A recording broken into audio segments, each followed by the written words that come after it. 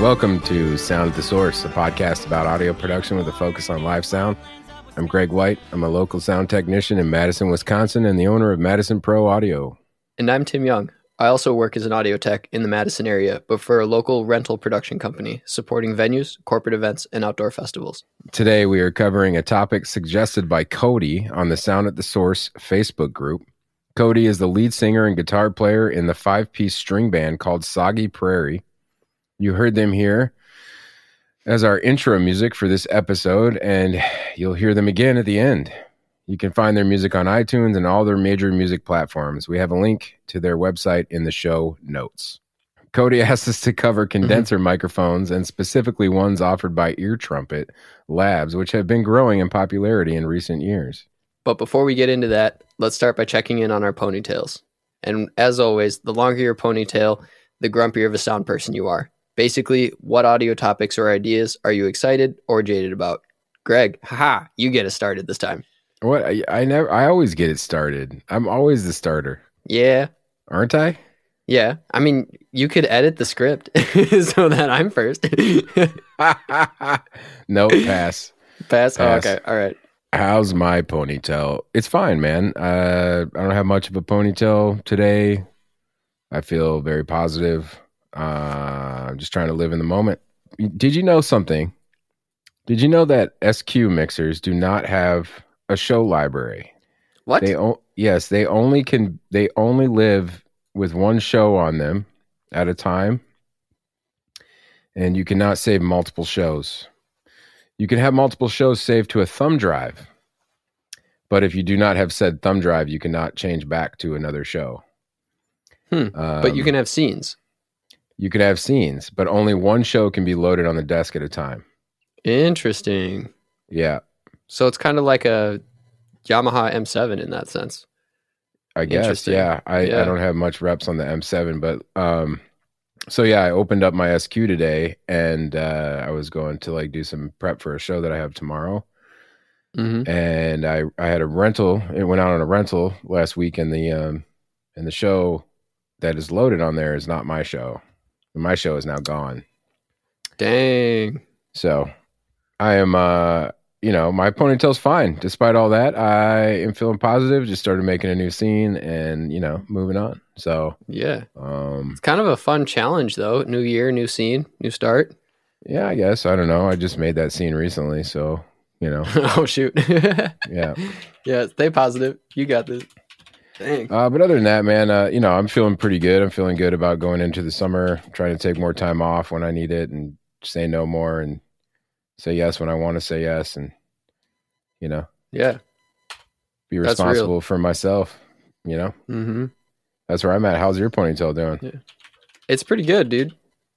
Pretty short. I'd say the most recent thing that I had that was really fun was I got to do a design for a show choir concert in a gymnasium, and there were some pretty fun challenges of trying to get the PA so the top boxes were hitting the judges' riser platform without too much of the coverage hitting the back wall and creating kind of a slapback effect in a gym. So that was a pretty fun challenge for the far throw. And then also the short in the near field of the PA had to be, the engineer was looking for a pretty specific point where the PA started covering so that the downstage would have as little bleed from the main PA as possible, because they use condenser microphones across the front of the stage to pick up the singers. So kind of similar to like a musical. And so that was a really fun challenge, and it was like kind of in the moment, not a whole lot of time to do it. And what I was able to come up with and verify with the client ended up being pretty good. And it was kind of fun to do a system design and then get to listen to it, but not mix on it. Because in the past, the couple designs I've done, I've been the house or festival engineer for it.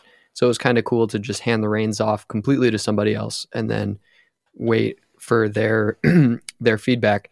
Whereas like some of the other system engineering stuff I've done, it's been my boss or someone else has done the system design, and I'm teching the system more so than doing a full design. So it was kind of fun to get into that world a little bit and work with some in a pretty challenging lively environment and try and tackle some of those hurdles. And yeah, it was good. We also had a pretty cool show in one of our larger venues in last night that I got to be system engineer for again. They put on an amazing show, and the mix sounded great. It sounded loud and full, but when you check the meters, it wasn't actually a super loud show.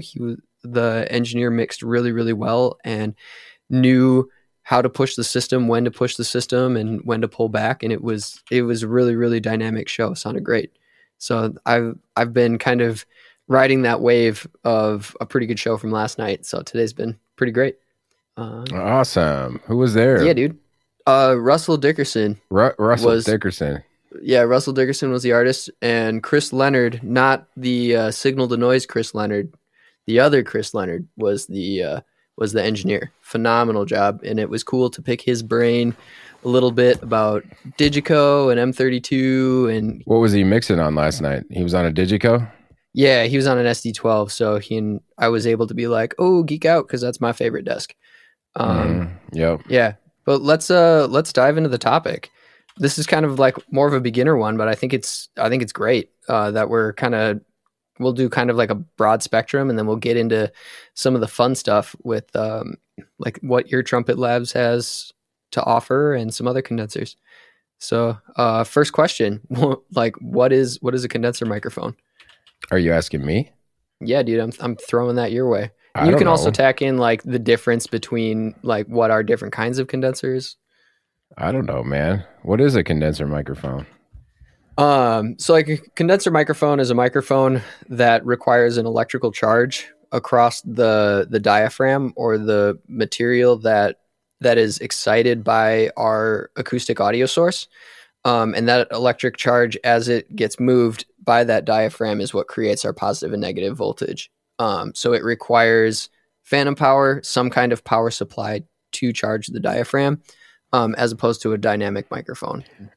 And within that, there's in general two categories of condenser microphones: small diaphragm condensers, which are pencil condensers, large diaphragm condensers. And what that's talking about is, again, that diaphragm, the actual surface of itself for pencils is much smaller, whereas a large diaphragm, it's much bigger. And then there is some in between, some give and take, especially with boutique microphones, where the microphone itself is kind of in that in between category. But we don't necessarily have to get into those. Is there anything else you want to add to that, Greg? Just that, according to a quick internet search here, it says that usually the diaphragms are a little bit thinner and they have higher sensitivity. So, think about a condenser microphone, being used in a critical listening situation or a critical miking situation, like an acoustic guitar or something that has a lot of sound and tonality, something you want to capture and get more of the picture. You may choose to use a condenser microphone because it's going to capture more of the sound of what you're miking.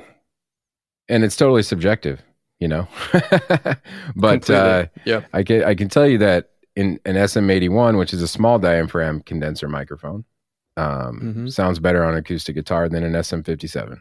It just does. So, so that's the only thing I would say, is that they're just more sensitive and they have thinner diaphragms. And Greg, have you experienced a difference between small diaphragms like the SM81 and a large diaphragm? Say let's do like a KSM 32 for a larger diaphragm, if we're sticking within the Shure family. I mean, the difference is, well, obviously form factor, right? I feel like a large diaphragm condenser gives me more of the frequency spectrum, but that's not to say that a small diaphragm can't do that. Those two microphones in particular, I feel like a 32 is going to sound a little better on an acoustic guitar than an 81. So again, I mean, we're talking about like these things are very subjective, right? There are tools that I use that I go for every time. Like I know an SM81 is going to sound really great on a hi-hat, you know? Or sometimes I'll take an SM81 and a 32 and mic a guitar in the hole and on the 12th fret, you know? Totally. With the small diaphragm being on the 12th fret, something like that. But these are things that you can play around with, or that I would play around with. And I do a bluegrass festival in Madison every year, and we use a lot of 81s on stage. Sometimes we have, 4 or 5 up there capturing acoustic guitars, banjos, mandolins, things like that. So sometimes it's like about what we know, and we know how they're going to sound. We know how they're going to respond to having live monitors on stage, because we're used to that microphone. And sometimes that's why we make the choice to use them in a live situation anyway. Yeah. The studio situation is different. You might just choose that microphone based on strictly tone, because you're not really dealing with a live monitor, as where I might choose an 81 over a 32 because I know it's going to give me a little more gain before feedback. Yeah. And they're both cardioid. I think, does the 32, I don't have mine in front of me. Does it have polar patterns on it? No, 32's straight cardioid. I think it's okay. Once you get to the 41, you get the pickup switch. And I don't know. I mean, we could look at a diagram, but I don't know if those two microphones, like, they're both cardioid. So it's that, in my head, I'm like, oh, well, maybe they just have the same pattern. But my brain tells me that a small diaphragm condenser has a slightly more narrow pattern, even though it's not technically a super cardioid mic. There's going to be give and take within that cardioid. There's a spectrum, right? Shape. So yeah. So I guess that's what I would say about that. And I'm sure other people have other opinions, and that's just what I would say about that. So yeah, and we can post a picture of pickup patterns for different microphones so that people can visually see what we're talking about.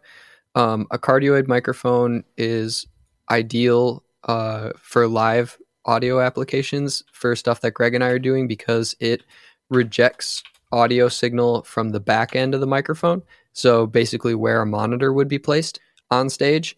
And then getting into anything else is going to be various levels of picking up more signal from the sides or from the back of the microphone.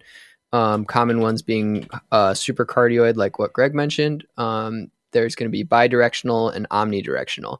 And they all of those pickup patterns are equally valid, and they get used for different applications.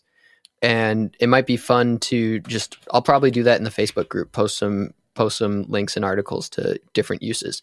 But for live audio, we typically stick with cardioid or super cardioid for our microphones, just because we are dealing with a live environment with monitors and main PA and all that kind of stuff. So we're trying to limit as much bleed from unwanted sources into the microphone as possible. Piggybacking what Greg said earlier, that's something we have to be especially careful or cognizant of when we're choosing condenser microphones to go on a stage, because you get that increased sensitivity and detail, but that also increases your risk of feedback because it's more sensitive. Greg, what are some of your tried and true condenser mics that you use? You talked about the SM81 for your hi-hat and stuff. What are some of the other mics that you use, and how do you use them in live applications? I don't use a lot of condenser mics in a live application. I use mostly dynamic mics. Mm-hmm. I mix a lot of rock and roll and things like that. And I use it on hi-hat, like I've said. Sometimes I'll use a condenser microphone in conjunction with a 57 or a Beta 57 on the snare drum. And that's not a snare bottom situation. That's two microphones lined up exactly the same, with the heads completely even on the snare top. And the condenser microphone acts like a bottom snare mic and gives you a little more of that snare sound. But you can kind of do some cool things with that. I was doing that with Angels and Outlaws back in the day. And we had some good results with that. Nice. Why would you put the caps right next to each other? Well, I mean, it wasn't a thing that I was like totally geeking out on, but I would, the drummer in that band was like, "Oh, I read about this and I want to try it." But the reason that I did that, because I wanted them to stay, and I wanted the transient to arrive at the same time. I didn't want the timing to be different on the snare drum. So, that's why we kept them in the same area. They're basically right next to each other, and we avoided having to do any time alignment that way. And I'm Nice. sure that's the answer you were looking for. So Yeah. but yeah, it did work really well, and I would encourage you to try it. I do like a large diaphragm condenser on an electric guitar cab. I think it sounds really nice, and I've done that quite a bit. But again, like live sound, run and gun, we're not always taking out really fancy condenser mics when we're out running gunning shows. Like you work for, you guys are like a bigger outfit, and I know you guys like to use 32s as overheads. So, maybe you have that at your disposal a little more than we do, but I don't really often travel with a bunch of different options. I have SM81s and I have SE8s. I have 4 SE Electronic SE8s, and I've been using those a lot right now for overheads. Yeah, you love those. Those mandolins, have been your thing lately. violins, they just sound great on everything. And I don't think, Sure. I know that some of our listeners and some of the other people in the community would attest to that. Like the SE Electronics makes great microphones. So if you haven't tried the SE8, that's an awesome small diaphragm condenser mic, and it's built really well too. So it's kind of a bonus. It has a really small form factor too, which like is even better than the SM81. So if you got to get it into a tight spot, like they're really great for that. Right. Yeah. Yep. Yeah. I guess Greg, your comment with so where I work, our default is to use a KSM 32, which is a large diaphragm condenser for our overheads. And it's also made by Shure. And the only reason for that is historically that's what gets requested the most on riders, because we are a rider based production company. So and as soon as if that were to change to we see more of something else getting asked for, we would change our mic kit to accommodate that. But historically we see the 32 as the most common overhead requested mic. So that's why we use it. This past summer, one of my coworkers and I messed around with alternates to that in order to try and get away from the 32 is has a pretty wide pickup pattern. So we messed around with a set of pencil condensers made by Beyerdynamic that I had a lot of success with. It got a little bit tighter of a sound and kind of got away from some of the stage bleed that I was having trouble with the 32s. But I personally own the KSM 137, a pair of those, and I love those because they're small form factor, they sound great, and that's kind of my personal go-to for overheads and hi-hat, and kind of like what you were saying about the SE mic. That's kind of my mic of choice for that. But also what you said, Greg, is being run and gun, a lot of rock and roll. We also typically don't do a whole lot with condensers as well. Part of that is due to the fact that a lot of the shows that we do, the stage volume is so loud that if we put a bunch of condensers up on stage, there would be just too much information coming through the PA, things bleeding into each other.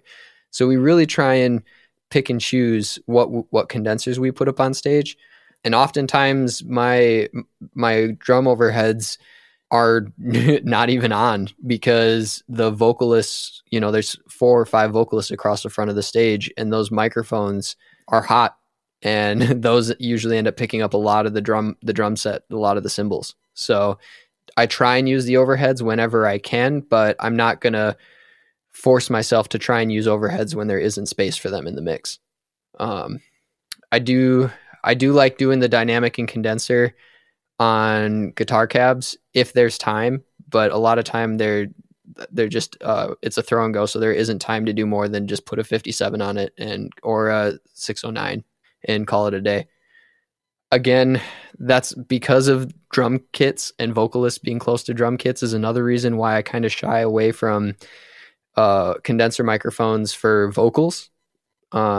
Yes, I do like that added clarity, but if there's a drum kit involved, that just puts more cymbals into your mix. It becomes a moving overhead. very quickly, especially on the sizes of stages that I mix on. So for that stuff, it's like I try and stay away from that.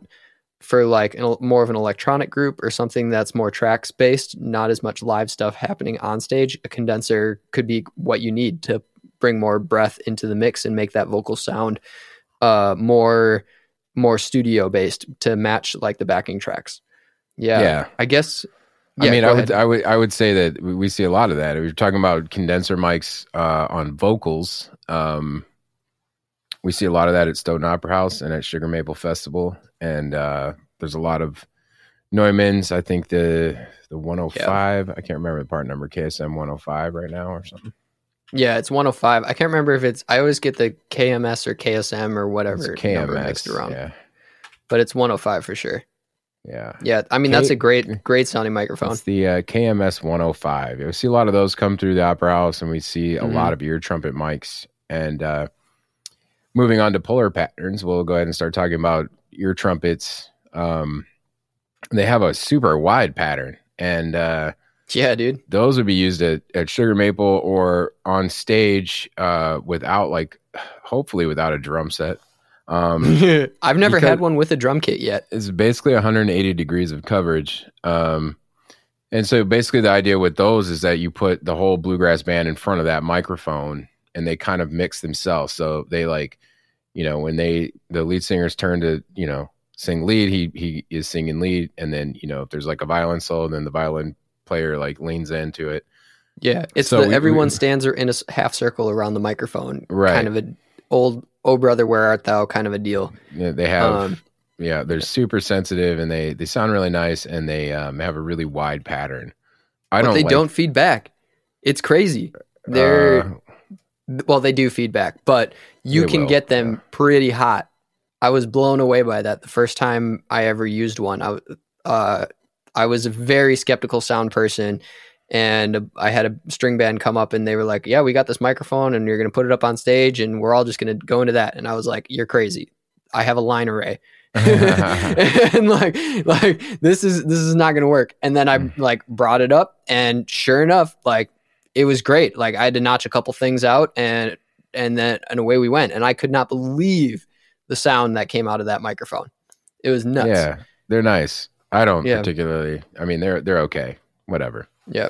Well, they're definitely flavored. It's definitely a flavor. But that's the sound they're going. Cool. That's the sound they're going for. My issue with them is that if the band doesn't know how to play with them, then that reflects badly on us, right? Yes, because we can't. We only have one source, so we can't we can't turn it up. Like if the violin player is not playing into the microphone, we can't turn them up because we have nothing on them to turn them up with.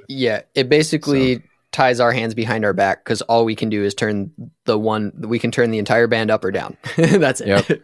Yeah. So it's basically just like having a main fader. So that's my issue with it. Especially in a large situation where you have a large crowd, big speaker system.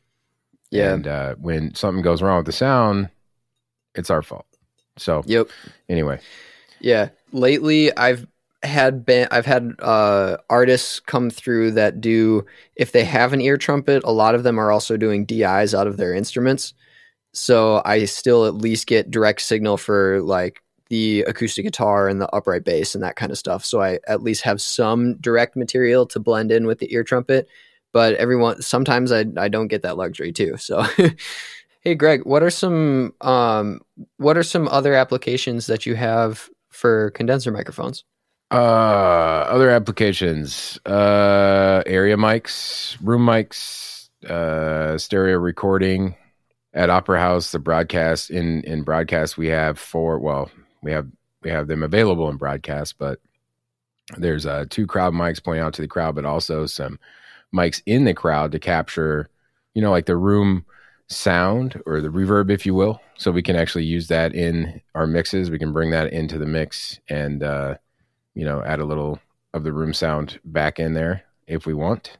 Condenser mics are great for this because, again, they're sensitive and they pick up a lot of the sound, and they just sound a a little more natural. If it were a dynamic mic, it would sound a little bit dull because it's so far away. Dynamic mics are really good for close miking situations with, high SPL.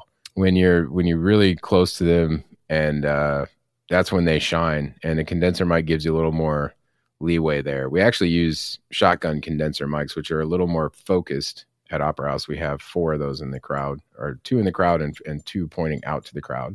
And Bear played around this a lot when we were getting this set up, but he had to kind of move them around based on where he wanted them, because at first they were right in front of a loud clapper. They were too close to a loud clapper. So you got to definitely play around with the placement. But stereo recording, so you can do an XY or a space pair. If you're at a concert and you just kind of want to capture the overall mix of a PA, you can do that, or you can do that for an ensemble. If you go see your kid, a high school band performance or something, you could bring a little audio recorder and get a couple of nice condenser microphones and do a stereo recording and have a nice recording from that. That would be another use. And I think, Foley artists use them. They'll go out and record sounds. Sound design people, they'll take recorders out and they'll use them to record nature sounds, or, people are making a movie. They'll be recreating sound effects in a studio setting for movie sounds, like drinking coffee, making toast, whatever the movie calls for. There's a lot of that post-production that nobody really knows about or thinks about. If you're not in the audio world, that's not something you think about.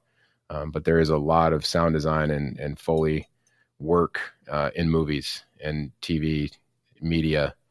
So I guess I don't know if that's a good answer or not, but that that was great. I think the only couple things I'd add is with those mics that are on stage pointed out at the crowd, that's really handy to use if an artist is on ears, if they're using in-ear monitors, right?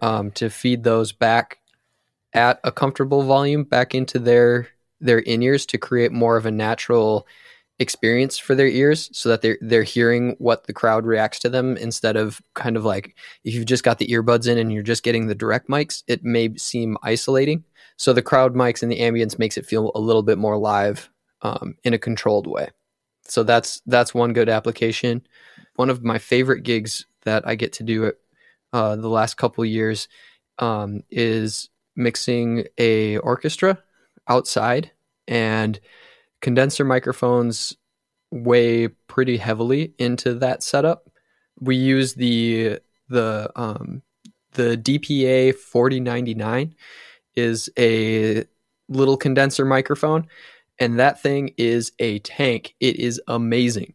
They make these little clips for them, so that they can clip onto the violins, the cellos, the basses, so that I can get a close mic approach to getting the string section, and I get that top end clarity, that brilliance that I need out of the string section that I wouldn't be able to get with a dynamic microphone choice. For all of you that are mixing orchestras and being like, oh my goodness, you're using closed mic clip-ons for the orchestra? What? The reason we have to do that is it's outside and it's not enclosed, and quite often we've measured up to 30-mile-an-hour winds happening across the stage. And if I had a bunch of area microphones on stage for a full orchestra, 30-mile-an-hour winds means my PA is basically useless. I just created a big wind machine. So getting closed mics as close to the instruments as possible is the only way I'm able to successfully make that orchestra sound happen. But we use condenser microphones for all the string instruments. That DPA microphone is incredible for that. And then I also use condenser microphones for the percussion sections. And that one is more of an area mic approach for them. And then let's see, what other condensers am I using? Oh, that speaking, because we geeked out about the Ear Trumpet Labs mics, that DPA, the 4099, is also amazing for if you're ever needing to mic a grand piano or even an upright piano. They make a little magnet attachment for it so that you can magnet it to pretty much anywhere in the soundboard inside the piano, and away it goes. And it just sounds so natural and so amazing. It's an incredible tool. And I'm really, really, really grateful that we we have those in our arsenal so that we can throw those around. They sound great on a banjo too. Like, it's nuts. Like, you can use it on pretty much anything. As far as like other applications for condenser microphones, we haven't really talked about studio. That's because Greg and I don't really do a whole lot of studio work. When that kind of opens up a whole nother can that I'm sure other people could talk for days about differences in different condenser microphones for different tonalities and different, mid-side address, all kinds of different applications, and for miking rooms and all that kind of stuff. But that's not really where Greg and I focus our energy. If someone's interested in that, we could probably find a couple articles to post your way or to send your way for that. For sure. One thing I did want to bring up, though, is there are a lot of people out there that are doing podcasts with because of the times that we're in. And something that's been asked to me a couple times is like, yo, what microphone should I get? Should I get a dynamic mic? Should I get a condenser mic? What does all this mean? I guess the answer to that question is Greg and I are both using dynamic microphones. We're using the SM7B. I'm not sure if you're using it today, Greg. Are you? I think you are. Yeah, it sounds like yep. you are. Yep. Yeah. Okay. Yep. I use that because I'm in my bedroom. Like, I don't have a treated voice room. I'm not using I'm not in a studio that's treated for recording. And so the dynamic microphone gives me better rejection and gives me a clearer vocal take. Condensers are great for picking up all that detail, but if you're recording in your echoey dining room, your voice is going to sound like you're in an echoey dining room with a condenser because it's going to be really honest.